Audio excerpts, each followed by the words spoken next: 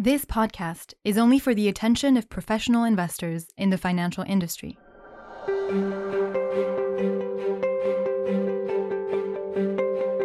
Welcome to Outerblue Talks Social, knowledge sharing on social investment topics. We will present a new study conducted by the OECD with the support of Amundi, exploring the perceptions of equal opportunities across 27 OECD countries.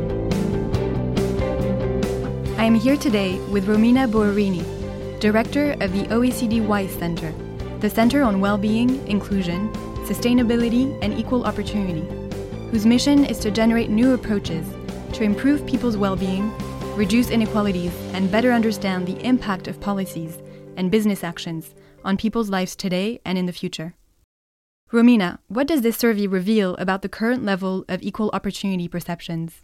So what this survey tells us is that the current level of economic inequality and the perceived lack of opportunities are of primary concern to the public.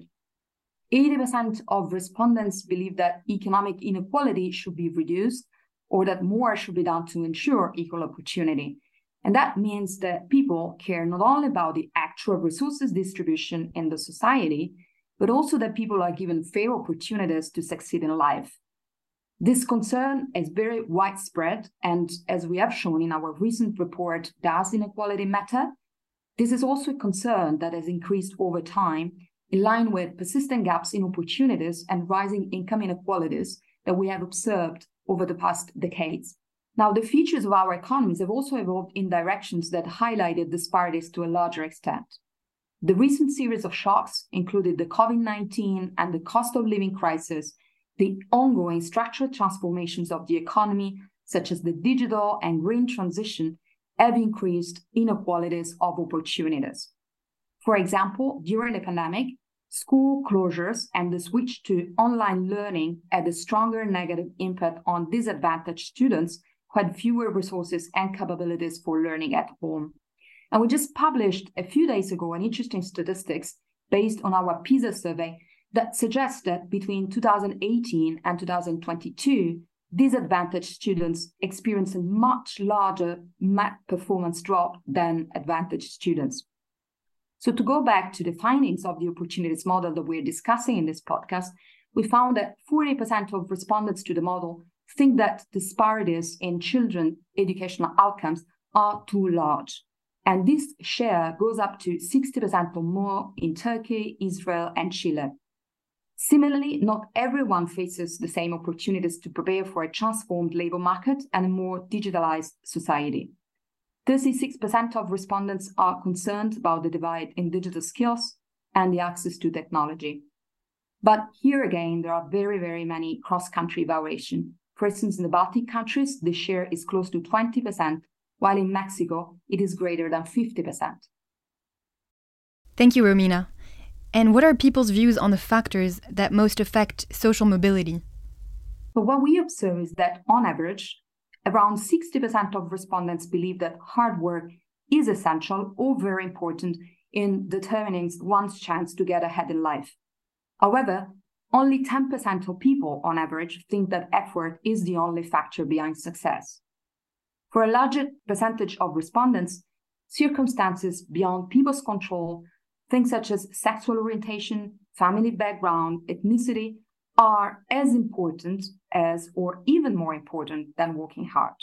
For instance, coming from a wealthy family or having well-educated parents is considered as a key driver of mobility for more than 1 in 3 people interviewed. Such a belief perfectly matches evidence of a strong link between social mobility and socioeconomic background. For example, across the OECD countries, children whose parents have a tertiary degree are 45 percentage points more likely to graduate from university themselves compared to those whose parents had less than a secondary degree. And according to the survey, what are the actors that should assume responsibility to address these inequalities? Well, this is also quite interesting because in many OECD countries, the tradition has been one where reducing inequality was mainly the job of governments. But what the opportunity model tells us is that there is a great realization that the scale and the complexity of the problem is such that we need more than just one actor to intervene. So in this survey, we see that people acknowledge that inequality and the lack of opportunities are multifaceted problems. In the same vein, they also think that multiple actors play a key role in addressing these issues.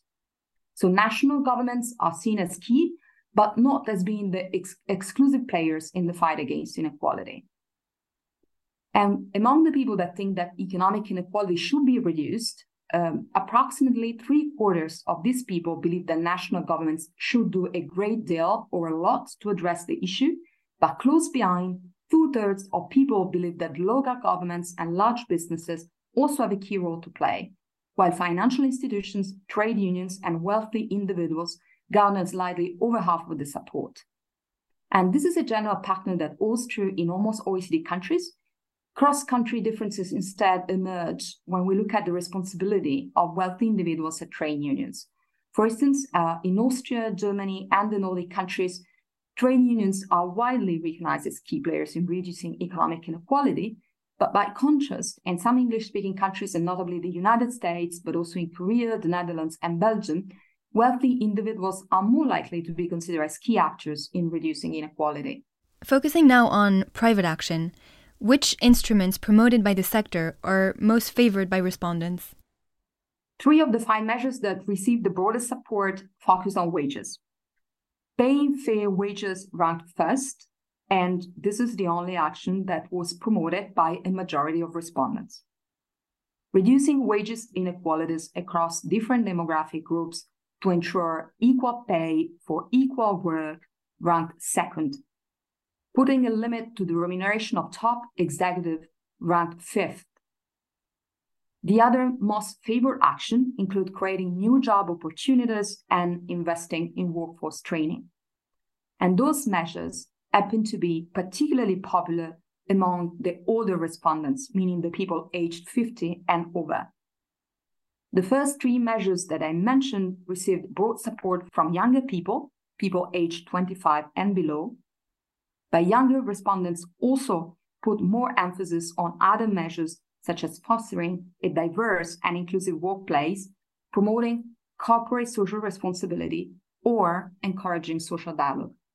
Thank you so much, Romina, for these insights. Could you please share with us some concluding thoughts? Sure. And in short, I wanted to say that this survey provided new important insights into how individuals view social mobility and their support for concrete action to promote equal opportunities for all. It did confirm that many are concerned about current levels of economic inequality and a perceived lack of opportunities in society. But the survey also showed that people want governments to work with other stakeholders to tackle the many barriers that hold people back. Thank you again, Romina, and thanks to all of you for taking the time to listen to us today. We hope you'll join us again soon.